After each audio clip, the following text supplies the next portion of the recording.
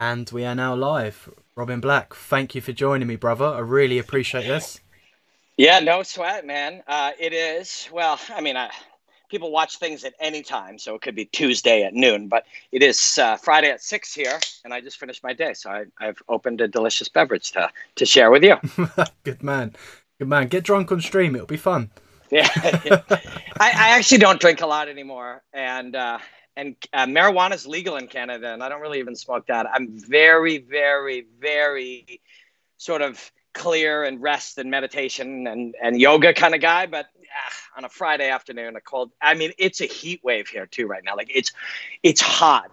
You're in the UK, so you use Celsius. It's in the 30s and it's wet. So I mostly put this in the fridge so I could do this with it. It's a hot day in Toronto for sure. Good man. Well, that's calories being burnt for fun, right? That's right. Body weight. That's right. Body weight and sweat just dropping off. Yeah, I could make bantamweight again. Quality. So for those that are listening that might not know about yourself and who you are and your kind of background, just give yourself like a little introduction. Talk for as long as you want, obviously. Tell us your journey. You know how you got to where you are. Mm-hmm. Well, it's weird actually when you think about where you are, because I don't think about sort of where I am as much anymore. You know, I see life as always moving. It's a river of constant change. So it's actually nice to be asked about sort of where you're at today. I talk about martial arts. You know, I've spent my life obsessively studying martial arts. There were times in my, 20s and early 30s where I kind of went off that path. I still was into martial arts, but it wasn't the primary focus of my life, but it is now. And so I talk about them. I analyze them. I commentate them. I fought as a professional MMA fighter 9 times. I wasn't brilliant. I did win this little belt right here, which was a Canadian bantamweight championship in a small organization. I'm very proud of it. I'm proud of all of the fights, the disastrous failures, and you have those if you're going to push yourself and challenge yourself. And I'm proud of the little successes too. But yeah, I think the world that we live in, mid 2019 right now, you can follow your passion and your curiosity and whatever you're really into, and you can kind of make a life of it. And my entire life, outside of my wife and my dog and a few hobbies, which are mostly around martial arts, is analyzing martial arts, talking about them, doing, breakdowns of technical and philosophical and strategic things about them, and commentating, traveling the world, sitting next to a ring or a cage to commentate fighting.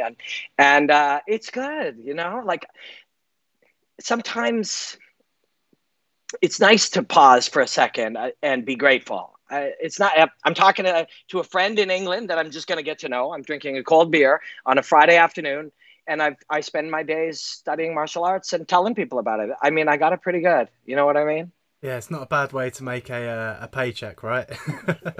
It really isn't. And in my case, this is what I love. But everybody loves something, And to accomplish this idea of making your passion, pay your bills and give you comfort and travel and whatever you're into, buying things, whatever you're into, this is doable, but it will require 12 hours a day of work, nonstop, driven, obsessive work. So you might as well do it with something that you love. If somebody loves, NASA or, tennis or art or building cabinets or whatever, you can make this your life. It is not out of the realm of possibility. In fact, it's very in the realm of possibility. You just have to cut your costs down to as low as possible and obsessively work, take a part-time job if you need to, and keep going until it's your life. And it sounds really simple. It sounds really easy. And it is easy. Sorry, it sounds simple. It is simple, but it's not easy. It's not easy. It's hard. It's really hard work, which is why you should probably, if you're going to work really hard, 12 hours a day, it should be with something that you're passionately mad about. And that for me is martial arts and the lessons we learn from fighting. Yeah, I think that's one of the most, frightening things for me is that you kind of work the majority of your life on this planet, and a lot of people out there work doing something they fucking hate. till, you know, 63, 64, 65. And it's like, then they retire and they get some Yeah. shitty ass pension and they realise they haven't necessarily achieved anything they've wanted to do, and they Yeah. become kind of sad and unhappy about it. And I think that's, for For me, like sure. one of my biggest issues is, like, if I'm doing something I dislike, I want to get away from it as soon as possible and pursue something that's going to bring me happiness, because I know I've got to do it for the long run. That's it. What you just, the 2.5 sentences you said there is the root of what we're all supposed to be doing. It was the 50s, it was North America in, the post-war era. They were like, get a job, get a house, get a nice car, be a citizen. And it was about urging people to act in a certain way to create consumerism. This wasn't built around our happiness. This was built around shaping people to behave a certain way. And there's absolutely no reason you should do a job you hate. And somebody's answer to that will be, well, bro, I got bills. Well, get rid of them. You shouldn't have an expensive truck if doing a job you hate is what's necessary to have an expensive truck. There's no way that truck is worth more than your happiness. Buying a big house, spending a lot of money, like, sell all that shit. The life of an artist is a wonderful life. The life of an artist doing the things that you love to do. But these days, that life will lead you to more money anyways, more success anyways, because you're doing what you should be doing. The world doesn't need more mechanics or plumbers or teachers or any specific thing.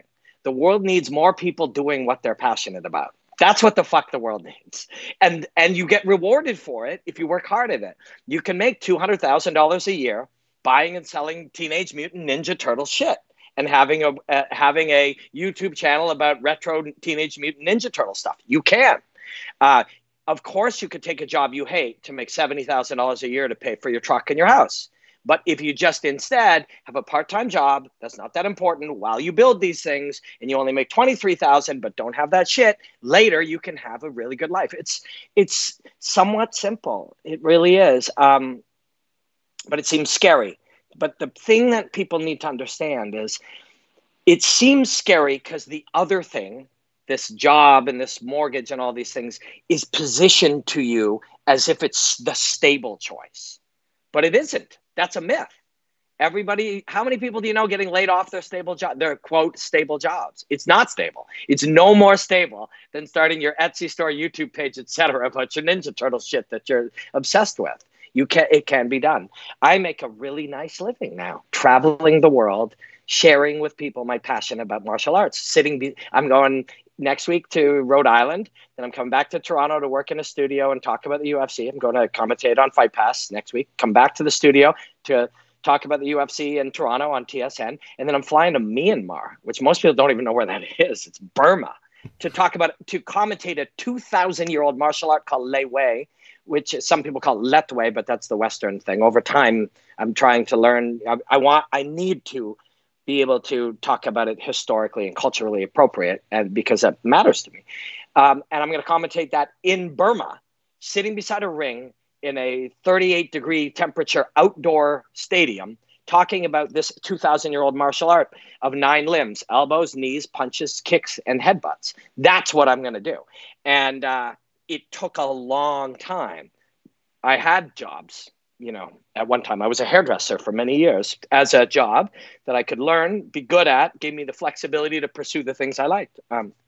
But now I do this. And I'm actually, as I say that, even now, where it's been a couple of years of being comfortable and thriving, doing what I love, even when I say it, I just feel tingly. Like, I can't fucking believe that's my life. I really can't. It's really amazing. And I'm very, very, and that's why I'm super bullish on always trying to tell people they can do it too. I'm not special. I'm some fucking guy from Manitoba, like Central Canada, who loved fighting and worked really hard. Like, anybody can do it. I'm living proof. If you just obsess and work hard enough, you'll probably be able to make the life you want. Technology's there today. The tools are there. You can do it. People are out there going, what does this guy mean he's not special? He's in the Illuminati, man. That's confirmed. Doing some of those handshakes. If there isn't, I got this. Actually, there's a guy. So I do work for DAZN, a really cool company. It's a digital company that has, a lot of people know what it is, and some people don't. It's like the Netflix of sports, right? And there was a guy I was working with there, and I do this as my sort of sign off, and it's a throwback. It's a rock sign, it's like the double horns in 80s heavy metal, but basically it's like shit rocks.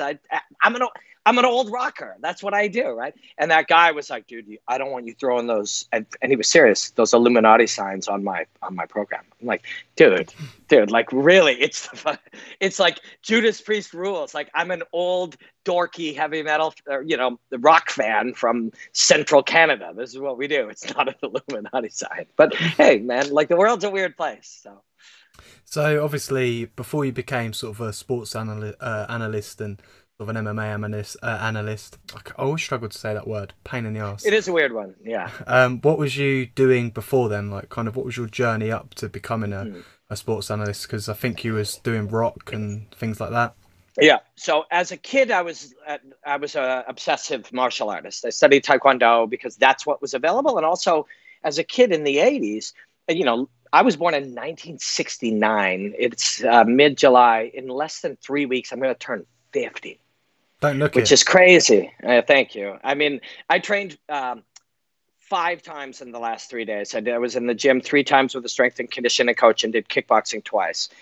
So maybe that's, and I'm now geared towards like repairing injuries and stuff. So maybe I got a little more time. My wife is only 33. She'll turn 33 a week after me. And so we have time. I hope to have kids. And if I'm going to have a kid at 52 or something, it's my responsibility to be healthy and fit and, eat good. And that's why, I cut down on this delicious beverage is a rarity. Like, I don't smoke marijuana, even though I and it's legal here. I feel it actually is very beneficial for a lot of people, but I just, now it's a priority to be fit. But yeah, as a kid in the 80s, martial arts then was about how high can you kick? Can you do jumping spin kicks? Can you do the splits? Can you kick like straight up in the air? Can you do doubles? Can you do Jean-Claude Van Damme? Chuck Norris wasn't the highest kicker, but we liked him anyways.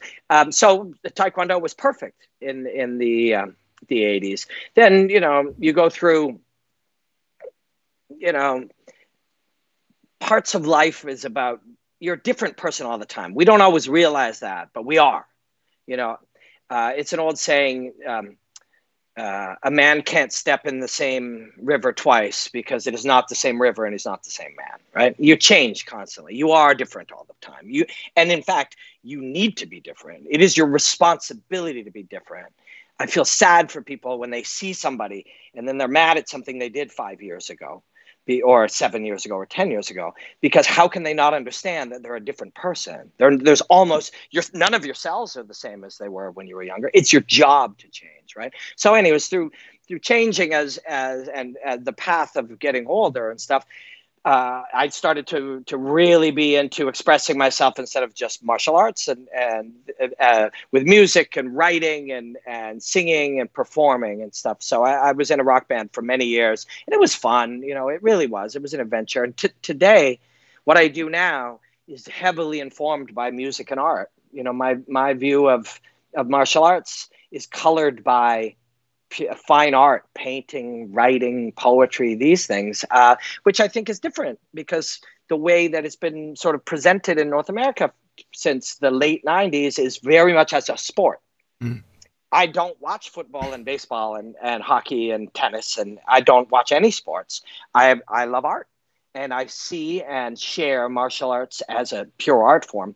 And I think that's different. And, over time, sometimes it made people really dislike my work. And lately it seemed to just, maybe because I've softened it, or I've learned more, or I've improved certain things. Now they seem to like it. It seems to be, 80% appreciated and then 20%, disliked. So, maybe that's a good thing. But yes, so I meandered off into music for some time, and then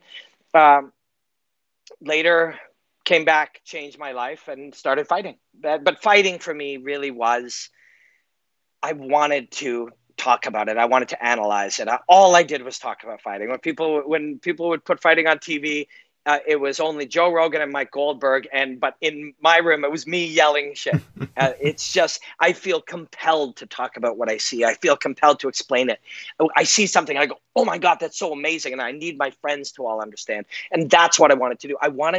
It's incredible to say. I feel so thankful to say it, but I wanted to do exactly what I'm doing now. But I knew I was a guy who wore eye makeup and leather pants, and I had blue hair sticking out everywhere. And I played like an arrogant rock star character that, that was sort of at least somewhat comedically misogynistic in a sort of an 80s sort of, what would you call it? Like, an ironic version of an 80s rock star. So,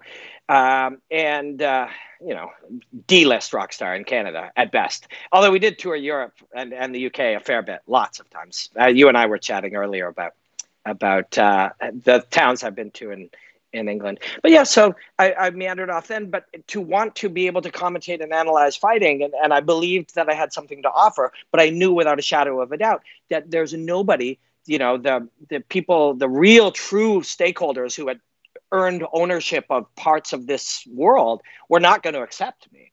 And so I figured I would have to explore fighting and understand it more deeply than most people who did what I do. And I lost my first fight.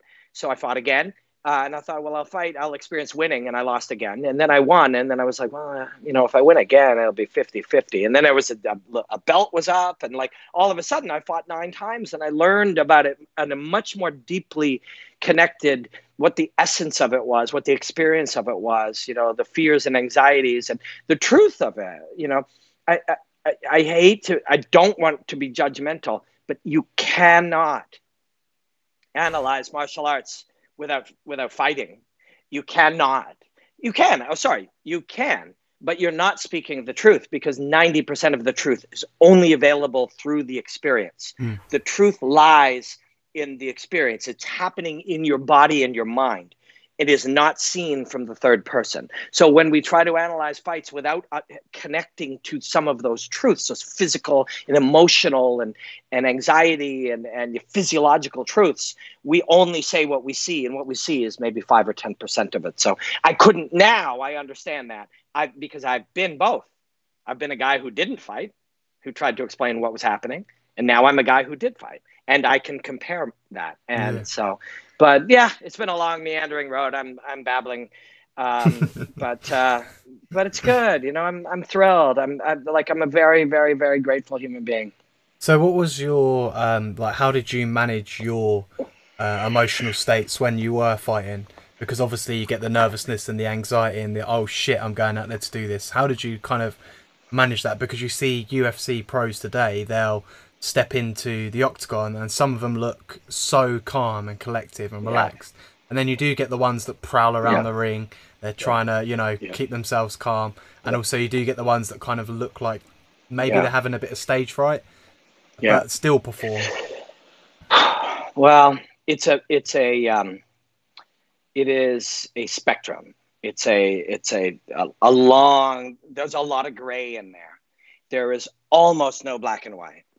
I guess the black or white, whichever, the 0 or the 1 would be, I panicked, I cannot get in the cage. That would be the extreme. That would be total, could not do it at all. And I have seen that. We don't see it too often, but I have seen it, in the thousands of fights that I've commentated and been at and stuff. You see it occasionally. And the other extreme would be perfection. But even that one, the guys who seem the most comfortable, when you know what to ask them and they trust you as one of them, as somebody who fights, they will, and you'll be like, dude, you were nervous, eh? And they'll be like, holy fuck, it was terrifying.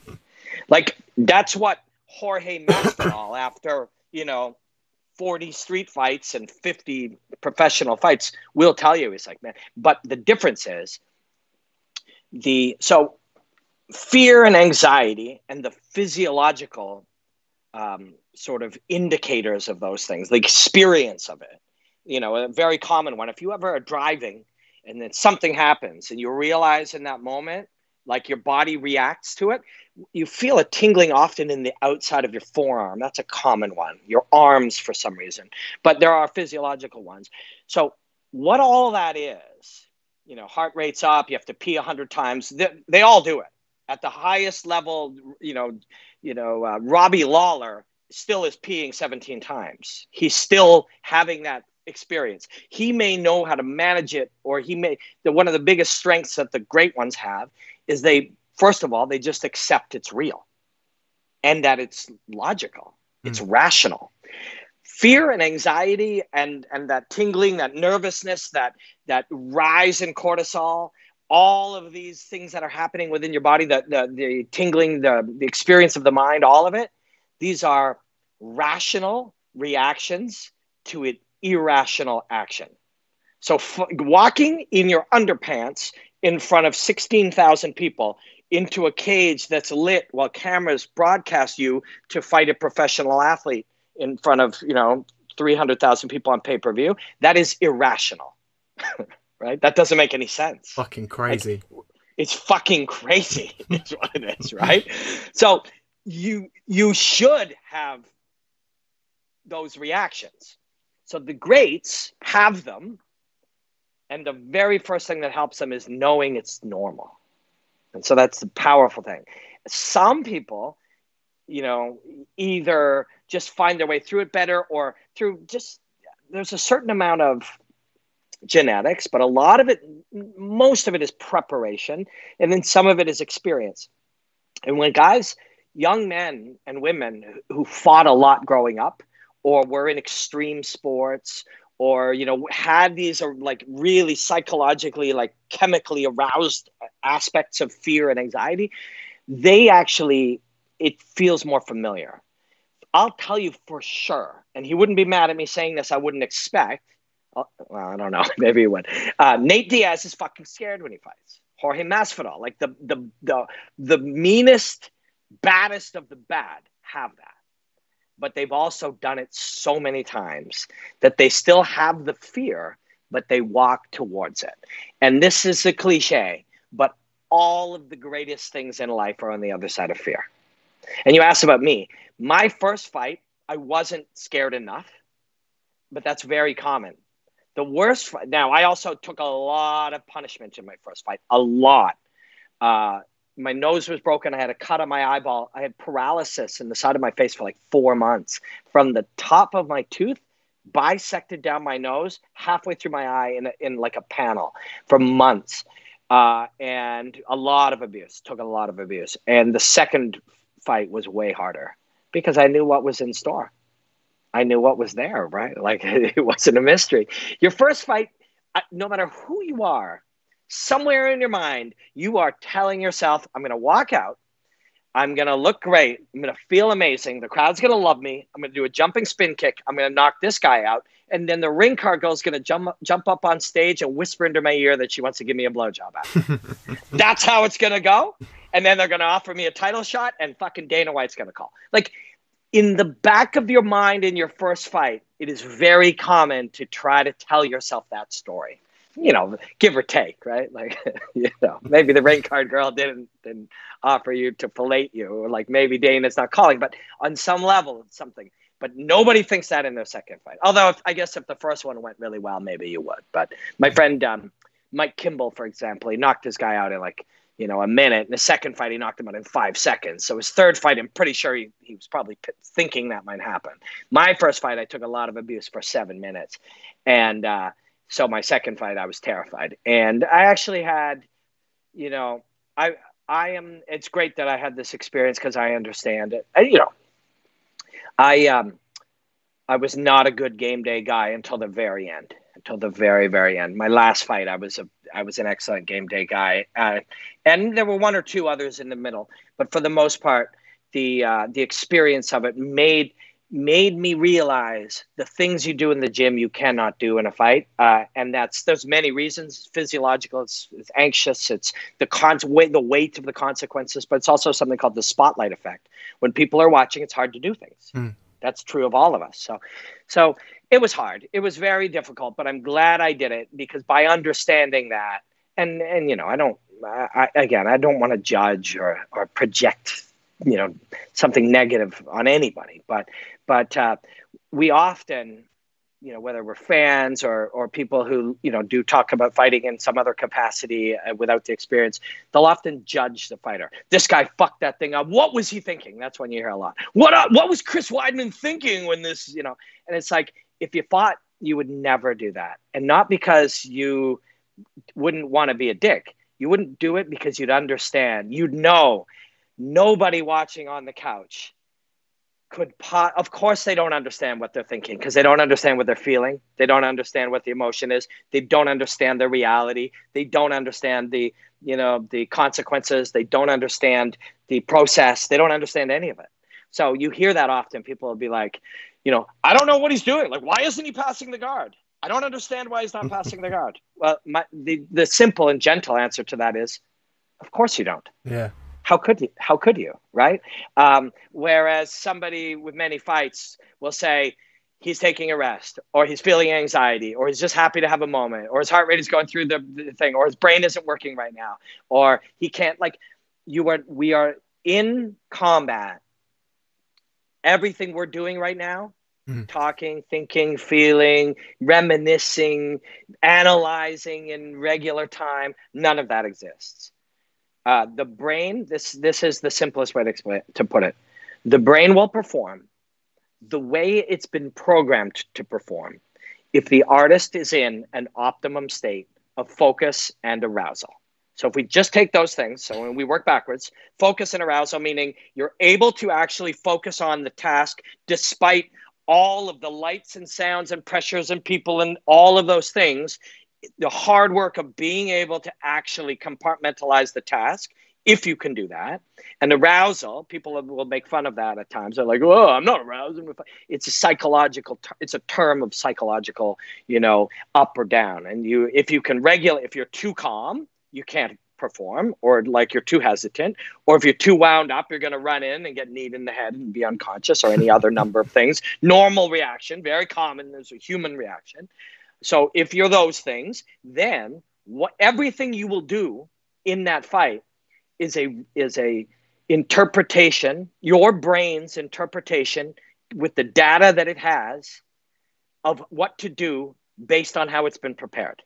Nobody's thinking. Nobody's like, okay, I see he's throwing a lot of leg kicks. If he throws another leg kick, I'm going to hit him.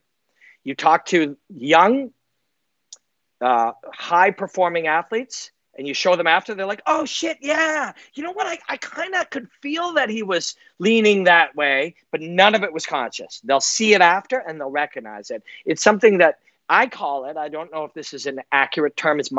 I've never heard it specifically, but it probably exists if we Google it in some other paradigm. I call it algorithmic thinking. You're not thinking, your brain starts running sorting algorithms, bubble sort and other types of sorting algorithms that exist to catalog the threats and then use that information to spit out an action, none of which you are in control of. You're almost watching it happen. Once you know that, then we start to feel silly discussing it from the third person. We're like, well, this guy's all about volume, and if he gets a lot of punches on this guy, but if he can close the distance, all of that is very, very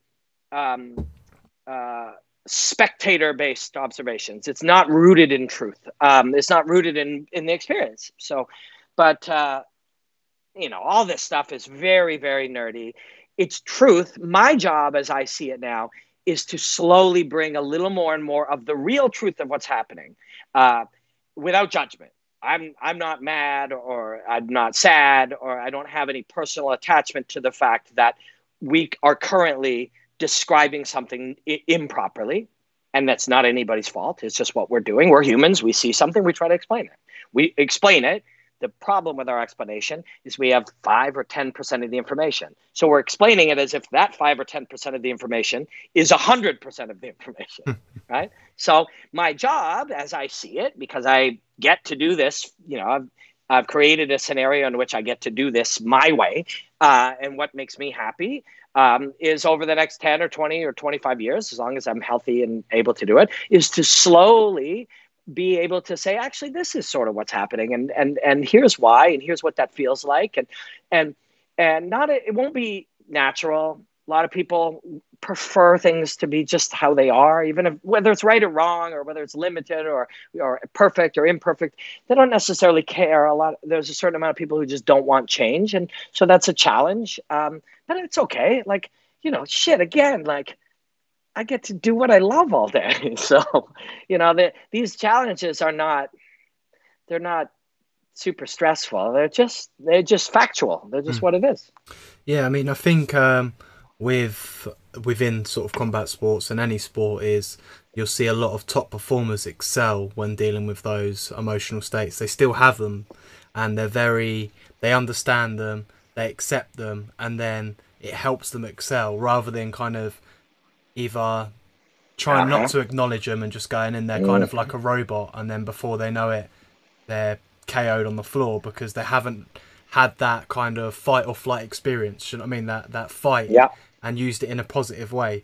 I mean, you see people like Conor McGregor look cool as a cucumber when they go in the octagon, and they look composed all the time. Yeah. And you think, how can you be so composed? That guy is lit. Yeah. He is burning inside, but he appears it. Yeah. So what you're saying, I believe to be true with as much knowledge as we have so far. I think everything you said is not only accurate, but I think we can extrapolate it into life. And that is, if we put everything on the table and deal with reality, this is all the information we know, and this is what it means. This is what we can do about it, and this is what we can't do about it. It sort of disarms a lot of it. So if you go, I'm going to be scared, it's going to be heavy, everybody's going to be looking, I won't be able to feel my fingers in those moments. Once you acknowledge this will happen, if I lose, it may mean this to certain people. What does that actually mean to my life? What does that mean to me? How do I, you acknowledge it all, you lay it on the table. You can deal with it. What you don't do, and that is Connor or anybody else fighting or life. Whether it's a job or a relationship or, your business or whatever, if you lay it all on the table and you look at it honestly, and it's difficult to do this, what we have to train ourselves to do is not judge things, just see things, not judge them.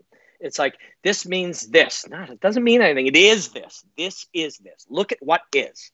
Not applying meaning to it, not applying judgment or opinion to it. Just what is.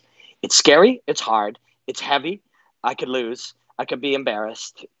People could mock me. What does all that mean to me? Acknowledge it. Get ready with it. And then accept it and do it anyways. The opposite is put it all in a little box, press it all, close it all up, and put it away. It's like, oh, no, there's no chance I'm going to lose. I fucking got this guy. I'm way better than this guy. I could not lose. I'm here to win. Like, once you start doing that, it's impossible that I lose. He could never break me. Once you start doing that, you've acknowledged nothing. Yeah. Of course he could break. What if he's stronger than you thought? What if he's better? What if you break your leg? What if you break your neck? What if, somebody parachutes into the ring? That sounds like a joke, but that actually happened. Google man parachutes into boxing ring. It really fucking happened. Yeah.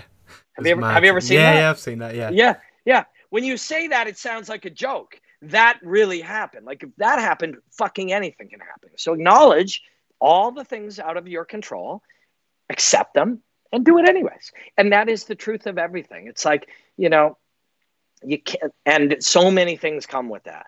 It's like, what if I lose? Okay, you will lose. And then what? Well, Eddie Alvarez lost to Conor McGregor. Eddie realized that days and weeks later, his wife loved him, his kids loved him, his family loved him. He had his health. He was still a former champion. He still had all the adventures of his life. He still had everything. And the opinions of the people who are spectators in life over time have to not matter to you. They have to. This is something that must be accomplished if you're going to do anything in your life. Once you remove that one, that removes a big one. It's like, yeah, people are going to fucking make fun of McNugget. So what? Who are these people? You must weigh it. You know, I pity people who are mad or express negative opinions all the time. It must be incredibly painful because what's happening generally, well-adjusted, happy people don't spend very much time talking about how much Conor McGregor sucks, or even politics, or any of these things. So, you know, they spend time doing things that give them joy, or the learning, or experience, or change, or knowledge, or fun, or a break. All these things. Well-adjusted people spend almost no time hating fucking Conor or Habib or fucking Brendan Schaub or whoever. Like, so why would anyone do that? Generally, they see the world as a very unfair and unforgiving place. They think that, you know, they're trying to make sense of the world around them, and they see stress and fear and anxiety. And then they see Conor McGregor, and what they could see is he was just some guy from a small town in Ireland who just, through a perspective and hard work, created a life for himself. Instead, they see that guy had all the advantages and I have none. Fuck him. He sucks. I feel pain for those people. And what you cannot do if you're going to try to accomplish anything in your life is you must give them no power. There's only two true possible things. Let's say somebody hates your podcast. Somebody fucking Robin Black sucks, whatever, right? Let's say somebody. There's one of two things that happen. So I made 900 breakdowns in the last 3 years.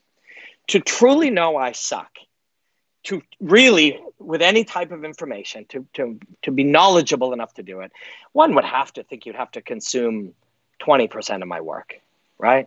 So that would be what? 180 breakdowns.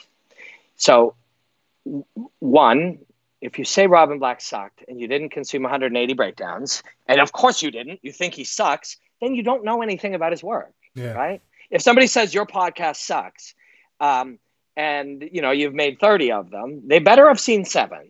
And they didn't see 7 because they made a decision that you suck. So they say you suck, but they actually don't know what you do. They have no information about actually what you do. So that opinion has no relevance. It should have no relevance anyways because you don't know who they are or what they know. The other thing is maybe they did watch 180 breakdowns or 30 of your things. If they did, there's no fucking way they actually hate it. No normal human being would watch 180 of something if they hated it. They watch it. They hate it for some internal reason of their own. And if people just, you know, you just can't. Like, it just, your life is too valuable. Your time is too valuable. You know, your dreams are too valuable to have somebody who just is too scared to chase theirs affect you, you know? And so as a result, the Conors of McGregors of the world, or the John, although some of them you do see them effective, you know, you do, like, you know, John Jones sometimes gets mad that people don't like him. Like, some of them do, but it's over time that you get rid of that. Your life is too valuable to have somebody else's pain about their, you know, the unfairness of their life affect you. You just can't do it, you know? So you remove that, and all of a sudden, one of the fears of losing to Anthony Pettis or losing to Jose Aldo, you know, but on the other hand, some of the guys who lost to Conor, Poirier early changed. He's a very different guy than he was. We all are different than we were. Jose, and a lot of them, when they lost, part of the what made them tense up was the added pressure of losing to this fucking asshole. Yeah. Like, all of my people will be so mad if I lose to this asshole. I need to destroy him. I need to kill him. That's part of what he tries to create in you, right? He's trying to create the consequences of success and failure having so much weight that you don't perform normally. And for him, you know, there'll be times, I'm sure he drinks too much whiskey these days, who knows, you know, but there'll be times that he will respond negatively to people. But much of the time, the truth is the wolf can't care what the sheep think. Yeah. And much of the world, and it's our job, if you care, it's your job to every now and again see if you can edge people towards positivity. I believe that's important. But, just the judgment of the people who are in the stands, whether you win or lose a fight, has to have no bearing on you. And you have to extrapolate that into your podcast. You have to extrapolate that into whatever it is you do, because your life is so thrilling to pursue the things you pursue. You certainly can't be discouraged by somebody who's mad at life, Yeah. So I think yeah. I think with the only person that I don't think felt the weight of the situations with Connor were Nate, even though because he won the first fight, lost the Yeah. second, and obviously Khabib just went in there Yeah. and just Yeah. did his thing. And I think those are Yeah. the only two Yeah. people that it hasn't Yeah. necessarily like affected and had this weight Yeah. on. Because Nate just seems like the same So, person. yeah. Yeah. I know. Nate fucking Diaz is an incredible combat human, and his brother too. I'll throw my thought on that in a second, but I think Khabib was affected, but I think it lit him even fiercer. That is the risk you take when you're gonna fire them up and fire them up and fire them up and hope that they get so lit it makes them make some error. You're hoping for them to have some type of strategic error, and Khabib did, and that is jump over the fence and get fined lots of money. Yeah. But that was after he fucking murdered that guy. So he did what he wanted to Khabib, and he did get a reaction. And this goes back to one of the like a simple cliche: be careful what you wish for. He got exactly what he wanted out of Khabib. Just not in the way that he wanted. He made him mad. He made him passionate and angry and driven and lit by rage and the desire to murder him. But Khabib's so good, it actually not only didn't make it harder for him. Also, bear in mind, this is something real. There's a push and a pull here. The bigger Conor gets and the more you shrink, the bigger he gets and the more you shrink. And the more you shrink, and it all feeds off each other. It's a dynamic. 100 years in the future, we may understand some of the relationship between the minds. Mm-hmm. There may be things we don't see, but there is a dynamic that we don't have the verbiage to explain, but over time you see its reality. And, anybody who has seen thousands of boxing matches or wrestling matches or combat of any sort, or even large scale team sports, you see that as somebody, there was a game, the Toronto Maple Leafs years ago, and I don't watch other sports, but they were in some game 7 of something in a playoff, and they were up like 4-1.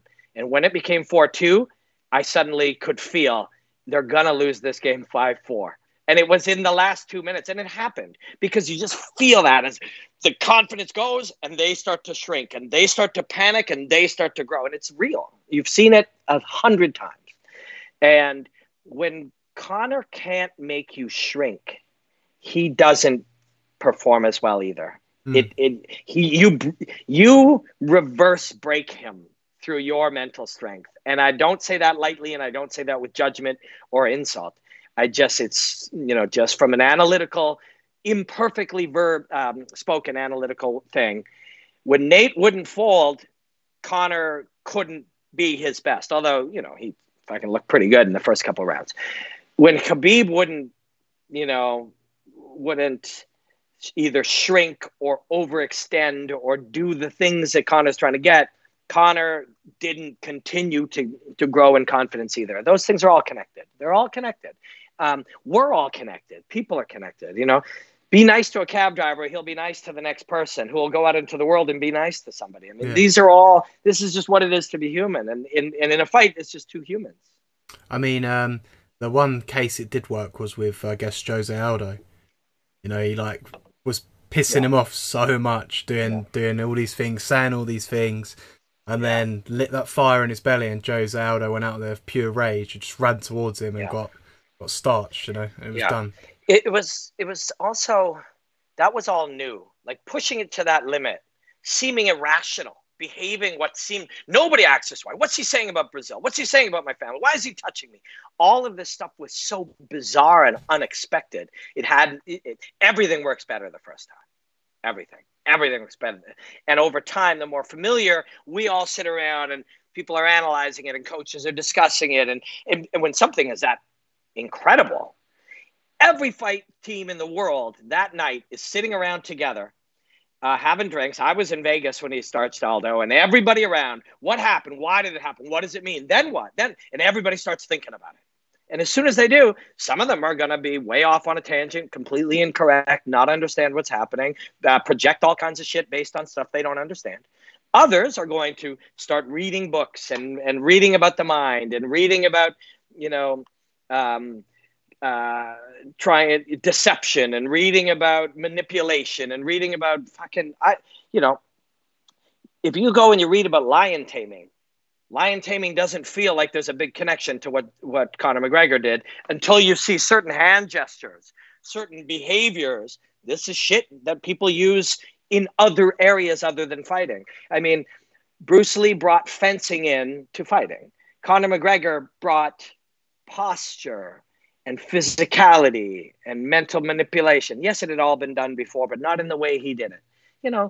But after it's brought in there, the world is shit. You talk to Dean Thomas or Mike Brown or Duke Rufus or fucking Mike Perry or like any of these fighters or coaches, all they want to, something new happens, they got to figure it out immediately. They might not figure it out immediately, but the act of starting to try opens up understanding right across the organism of fighting itself. And so eventually, whatever you're doing, unless it continues to change, as people understand it, eventually gets exposed. Exposed is the wrong word because people project that as some negative thing, that somehow it was flawed. When it works, it wasn't flawed. It's, like, I'm trying to think. Ronda didn't become exposed.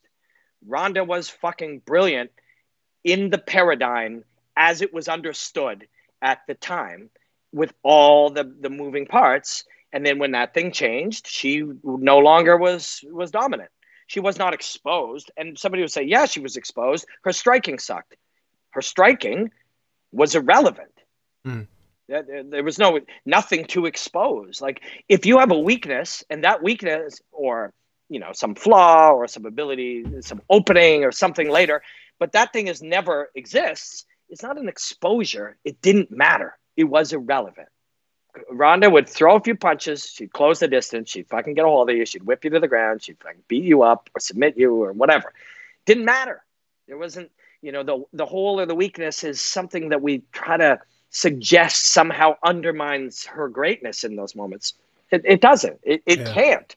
We can want it to if we don't like her for some reason, or, we prefer to see people not be great. We can try to, there are undertones often of people that if they don't feel that they can be great, they don't, it's rooted in a very simple principle.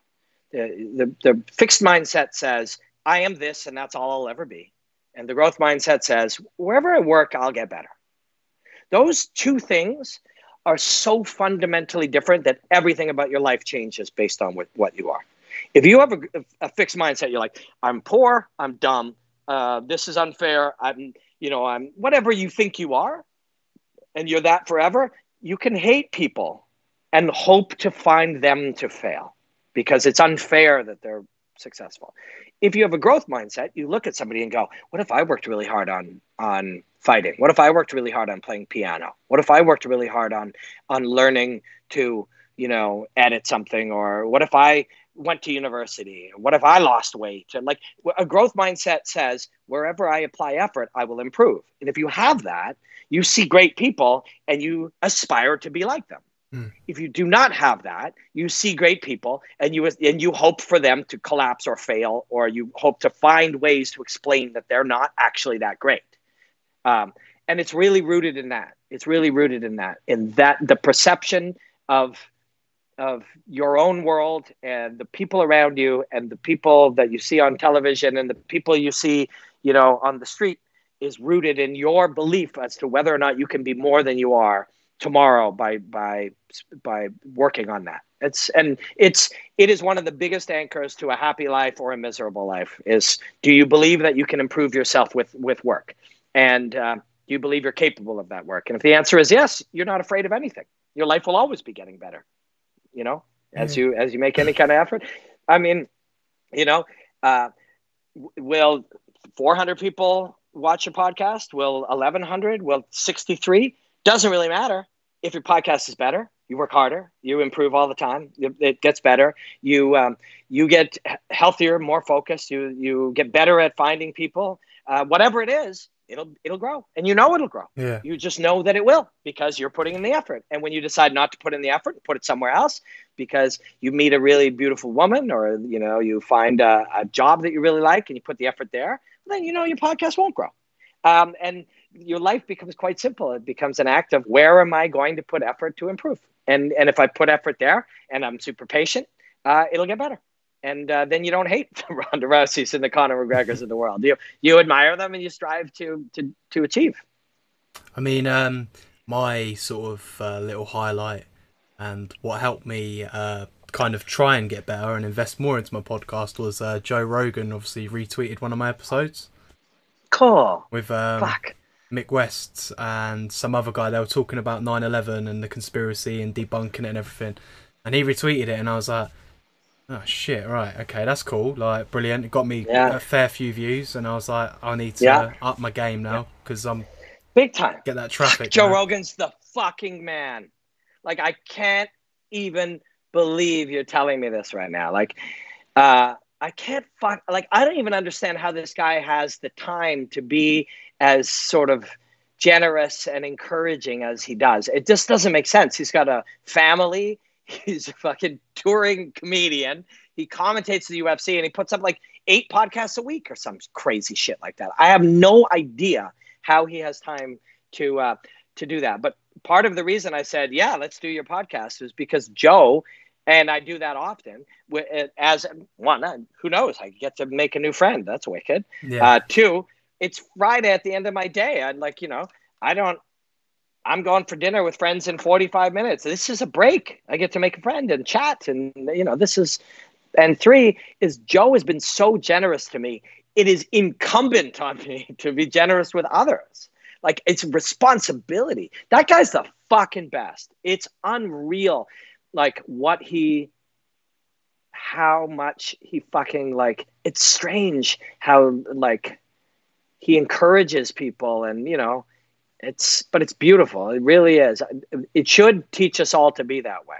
But, again, you can look at Joe and see the world as unfair. Joe's rich and successful and gets to do cool shit. Or you can look at Joe and go, holy fuck, that guy was like poor, working his ass off, trying to accomplish something. And yes, it seems impossible where he is, but it seemed impossible where he is to Joe too. When he started, it was tiny, tiny, tiny, tiny steps, tens of thousands of tiny steps in improvement. And once you start on that journey, life fucking gets better all the time. But that dude is the fucking man. It's crazy. That guy was texting me from on vacation to try to help when I had my Instagram page taken down the other day. Like that's unreal. It doesn't surprise me that you're turning one of your encouraging moments was Joe Rogan, but at the same time, it kind of does because I don't even know how he can do that much like that. Yeah, I mean, I remember viewing, because obviously he was my inspiration to start a podcast. I was like, fuck it, I'm going to try, as I'm sure it was for many others. I remember his first podcast, he had this shitty camera with one of his friends sitting in front of some shady computer, and they had like a snow effect going over the top of it. Amazing. Fucking amazing. I haven't seen the number one, but I can just imagine like a weak psychedelic kind of. Yeah, fuck, that's hilarious. It was funny, honestly. So let me tell throw this in here. When you called me earlier today, your headset wasn't working. Yeah. Right, and you couldn't hear, and right away I was like, "Fuck, I've been there." Like, I've been there. That's why I was like, don't panic, don't freak out. If anything, that the truth of these things is very humanizing, and it reminds everybody, nobody that you see doing anything just was born doing that thing. They all did it. It was hard. It was weird. It was setbacks. It was challenges. You know, they had moments of fucking panic where they couldn't believe like what was happening. I was one of my very first pieces that I was doing was me and Vanderlei Silva, and there was and he was there, and I hadn't met him, and I didn't know, and they had a problem with the camera, and I was going to play Yahtzee with him. It ended up being fine, but I was freaking out, and my reaction at that time, again, I'm a different person I hope to be a different person tomorrow than I am today, and by doing that over time, you change a lot. Hopefully for the better. I mean, you're going to change one way or the other. If you're making an effort, it'll be for the better. If you're not, it probably won't. But at the time, I was feeling rage. Like, how the fuck is, like, what's happening? Why is everything, holy shit, like, and I didn't fortunately show it, and we ended up doing the piece, and it was fine. But as soon as you were like, holy shit, my headphones aren't working, Yeah. It snapped me back to that. And Joe Rogan's the best in the world at something. When I'll guarantee you when he sees a young comedian start to like stiffen and not do well, he had to go through that. There's no way you can be as good as this good unless you do it. And it's such, if people just understood that, they wouldn't be afraid that like, oh my God, I'm going to fail. My headphones don't work, or I'll stiffen on stage, or the camera's fucked with Vanderlei. It becomes normal. It becomes this thing that you're so thankful for after that you had it and you survived it and it improved you. And again, this is another mindset thing. The idea that like, you know, setbacks or failures or like, you know, curveballs, they're scary and they're painful and they're weird, but they're gifts. Like you're going to have them. Yeah. So if you're going to have one in a good situation that you can get through it, then you're very thankful to have it. Like, you know, I work in TV still in Canada and a fair bit in different places. And I'm experienced now. And experience just doesn't mean that I know the words to say about fighting. Experience means if a light goes off or my mic falls or something falls from the thing or the host faints or whatever, I'm going to be more comfortable doing that. That's the real experience. Or like, you know, your interview guest doesn't show up or you can't hear the thing. Like that is what it is to get good at something, is to have shit happen. Yeah. Like to be good at anything is just to have had enough shit happen that now you can handle the shit that happens. Like that is what it is to improve at something. You know, now I make my primary thing, and it's not the thing that pays me. I give it away for free, but it is my primary thing for many reasons. Is I make 1 minute breakdowns. They've been viewed 300 or 400 million times. And again, fucking Joe Rogan has a lot to do with that. When he retweets one, it'll be seen 500,000 times, right? But doing 900 or 1,000 of those, the act of doing them just makes you better. Your flow is better. Your understanding is better. Your comfort is better. There is no substitute. And if you want to get good at anything, all you do is do it a lot. Don't care about the numbers. Don't care about the results. Don't care about the audience. You know, care about the audience, but don't care about their hatred or their disdain, or, you know, people who are not doing podcasts telling you what you should do different. I mean, some feedback is valuable, and definitely care about the people. But for the most part, if you do 90 podcasts this year, many things will happen. You'll get way the fuck better at everything. And you're good. You're good at this already, but you'll get better, and you can always get better. And you'll get better at getting people. You'll get more comfortable after you do 80, and you've had 27 large guests, and you've had fucking John Jones. You get a big one here, and 7 small ones, and then a huge one, and then 27 that nobody watches. You'll get better at all the skills, and you'll develop an audience. You know, there's no reason to not, like, and people say, how should I get into like MMA, journalism, or how should I get into podcasting? The only answer that makes any sense is start immediately. Don't do any more planning unless you're filming that planning. Like, start immediately. And if that your first podcast is check 1, 2, oh fuck, I don't know how to do this podcast. Wait a second, is anyone listening? Oh man, I'm live. Here's my new camera. Somebody will be like, it's really fucking crazy. I watched this guy try to do a podcast. And 39 later, you'll be able to look back, and not only will you laugh at that and be able to gauge your improvement, but you'll be proud of it. You'll be deeply proud of it. You'll be deeply fucking proud of it. And no matter what I get to do over the next couple of years, it'll all be rooted in the fact that when I got up the next day, I made another breakdown. And later that day, I made another one. And then later, I made another one. And the next day, I made 4. And after 4 months, I had made 113. And then I looked back after 350, and I was like, well, some of them are pretty good, but a lot of them are not that good. And then at 600, I was like, I think I'm a little better, and my mic is better. And I learned, like, you got to do fucking thousands of anything. But if you do, you will get better. You will get, in Thailand, the Thais will fight like 30 times a year, some of them, and they'll train twice a day. And none of it, their heart rates don't go up when they do it later. It's not so, when you fight 3 times a year, you're like, holy fuck, it's fight week. And now everybody's around. What if it's all so stressful. If you fight 3 times, so let's say you fought 3 times this month, and I fought 3 times, I'm going to fight 3 times this year. By month 3, you fought 9 times and I fought 1. By month 6, you fought 18 times as I go to do my second. Like, there's no fucking comparison to your comfort level and your skill level and what you do. It's like everything is done through the doing of the thing. There's so few mysteries to a lot of this. It's just, but we make a lot of what it is we're scared. A lot of what we're scared about is some assholes will say we suck. Once you remove that, they don't.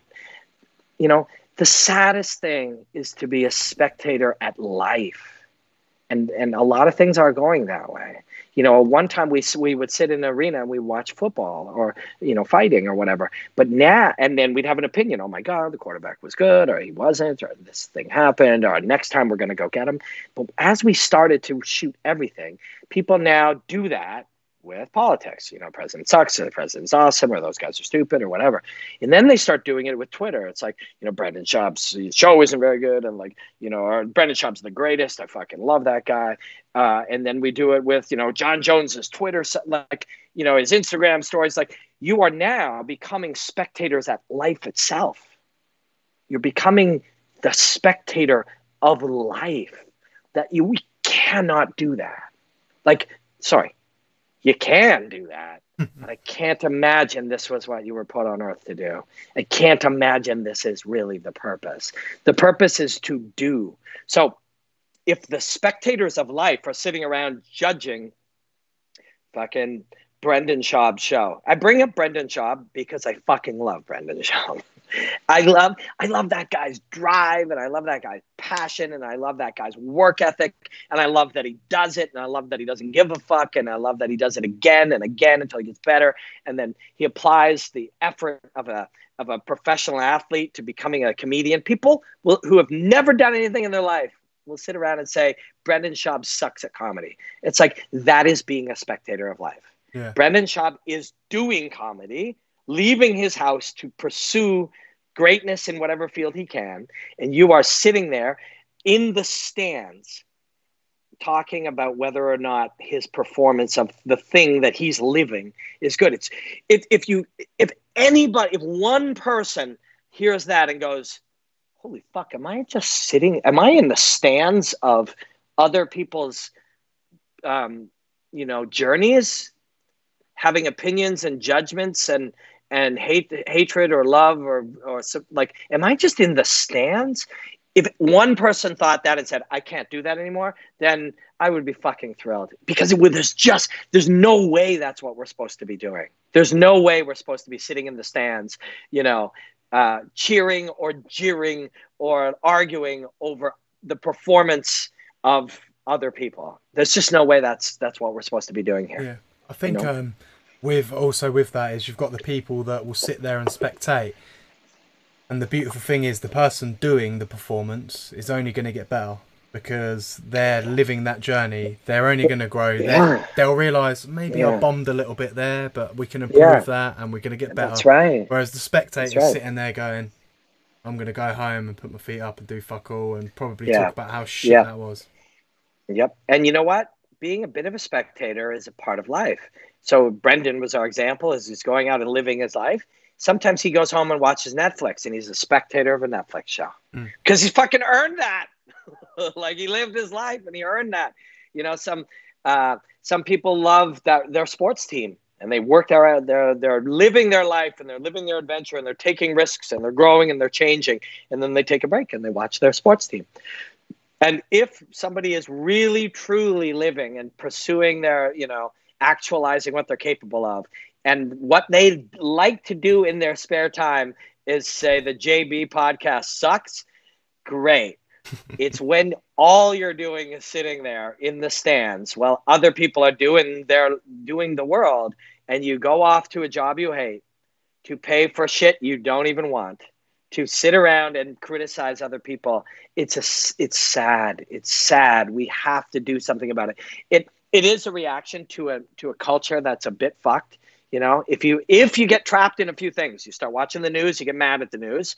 So, and while you're getting mad at the news, there's commercials for Doritos, and they're delicious, so you eat them, and Coke, and candy, and maybe even some kind of pill for restless leg syndrome, because in America they're selling you pills too, and you do all that, and then now you're lazy, and so you watch more news and you get more mad. Like, this is a trap, and it can be broken out of.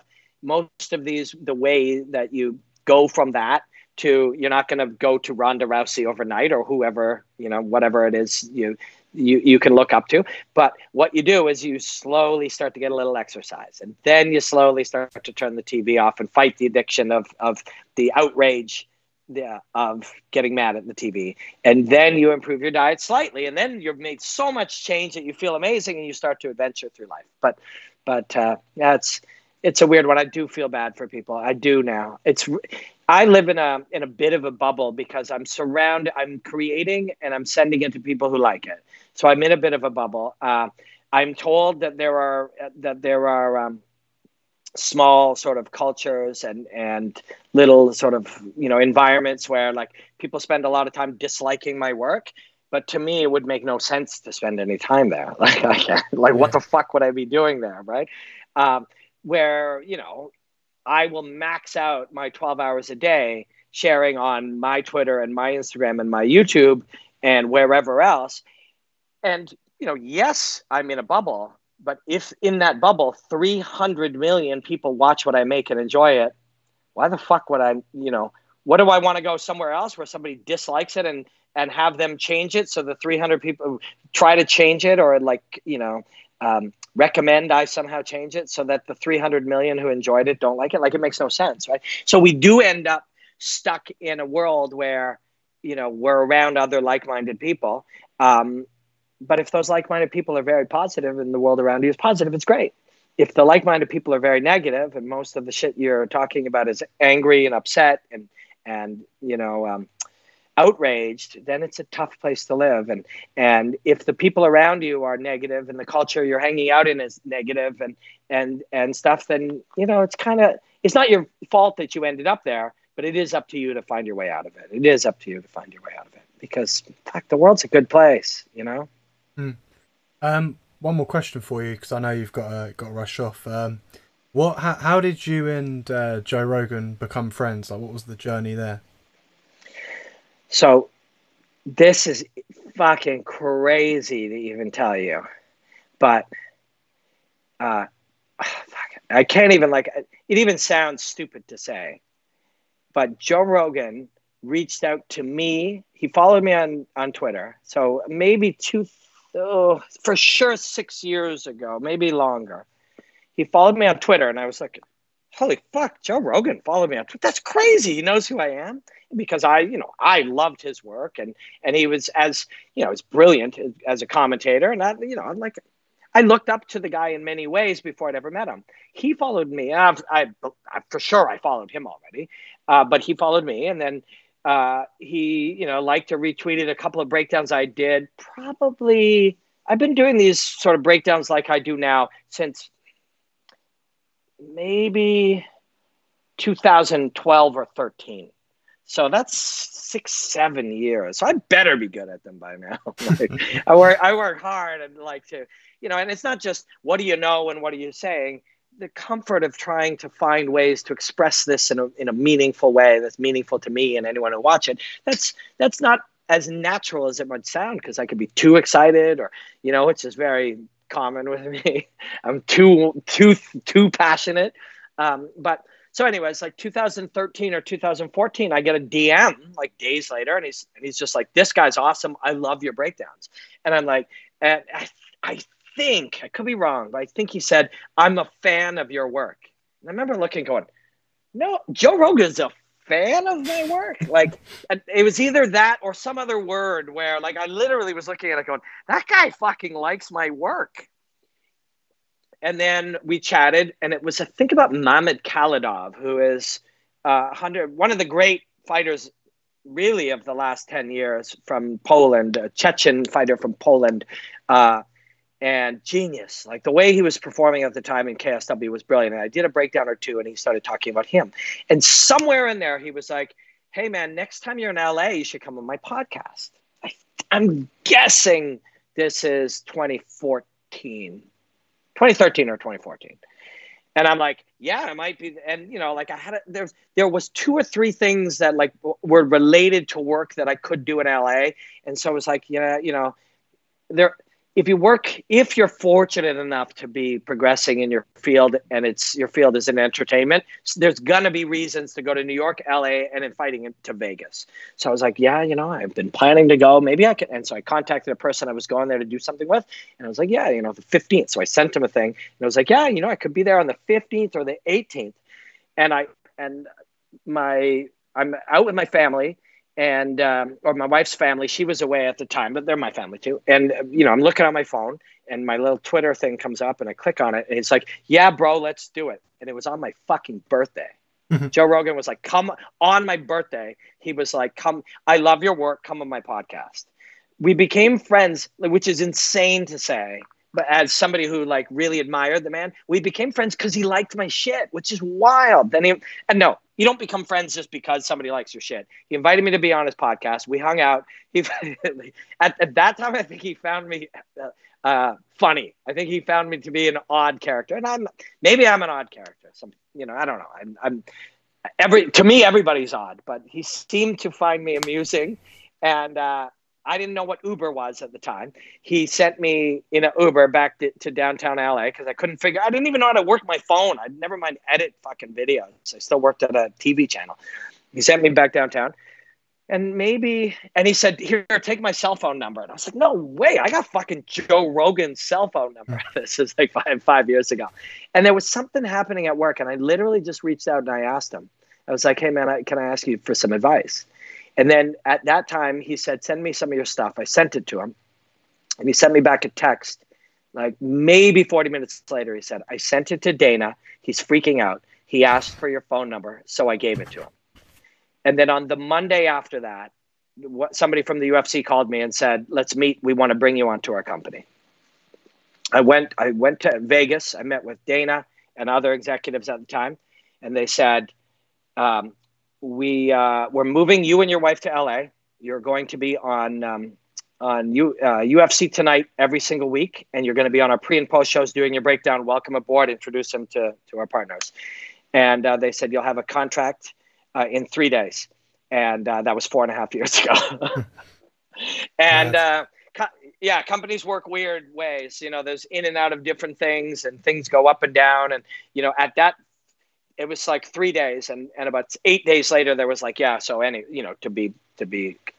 we were going to do a deal with you and Fox. And in the week since, the vice president of Fox, who's crazy about your work, he's getting moved out of that position. So we've just got to wait on this for a while. And that wait on this for a while turned into a bunch of different work for them, which later turned into their company got sold to Endeavor. And from that day forward, it's, I'm not super connected to their company, which is very strange. But, over time, what you realize is like, and I am certainly not one of these people who's like, everything happens for a reason. I'm just not.